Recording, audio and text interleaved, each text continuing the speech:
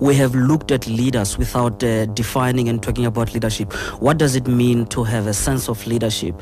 And you pointed out in your introductory remarks about the key word for me is community. It's about a dedication towards a certain set of goals.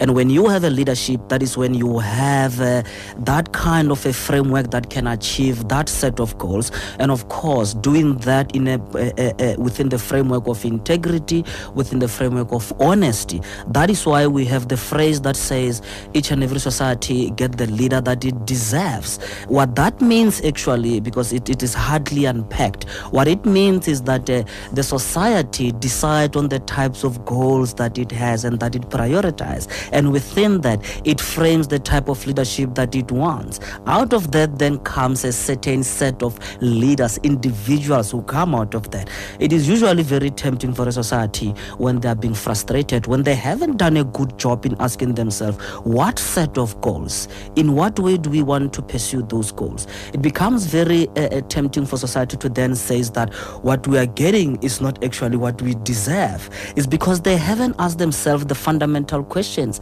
as to the goals that they really want and how they want those goals to be achieved. And it is also because we narrow leadership to organizations such as political parties. You cannot have better leadership in political party if in your society, as you correctly stated, you don't have a sense of leadership, you don't have a sense of the moral basis of what it means to be a leader, you don't have a criteria for yes or no in deciding who has to be a leader in your society. As a society, I think we have put too much emphasis on leaders, and hence you get to a situation where the leader can, you start to see this growing gap between a leader and community. When that happens, Akina, it means that the leader actually doesn't believe he or she has to keep on taking feedback from the community. It's where community is actually weak.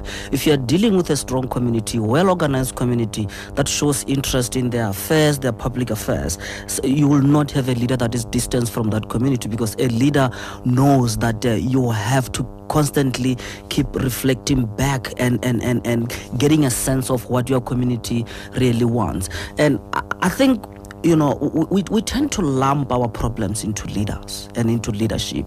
We just put everything else to say that, you know, the reason why this is not working, it's all because of leader.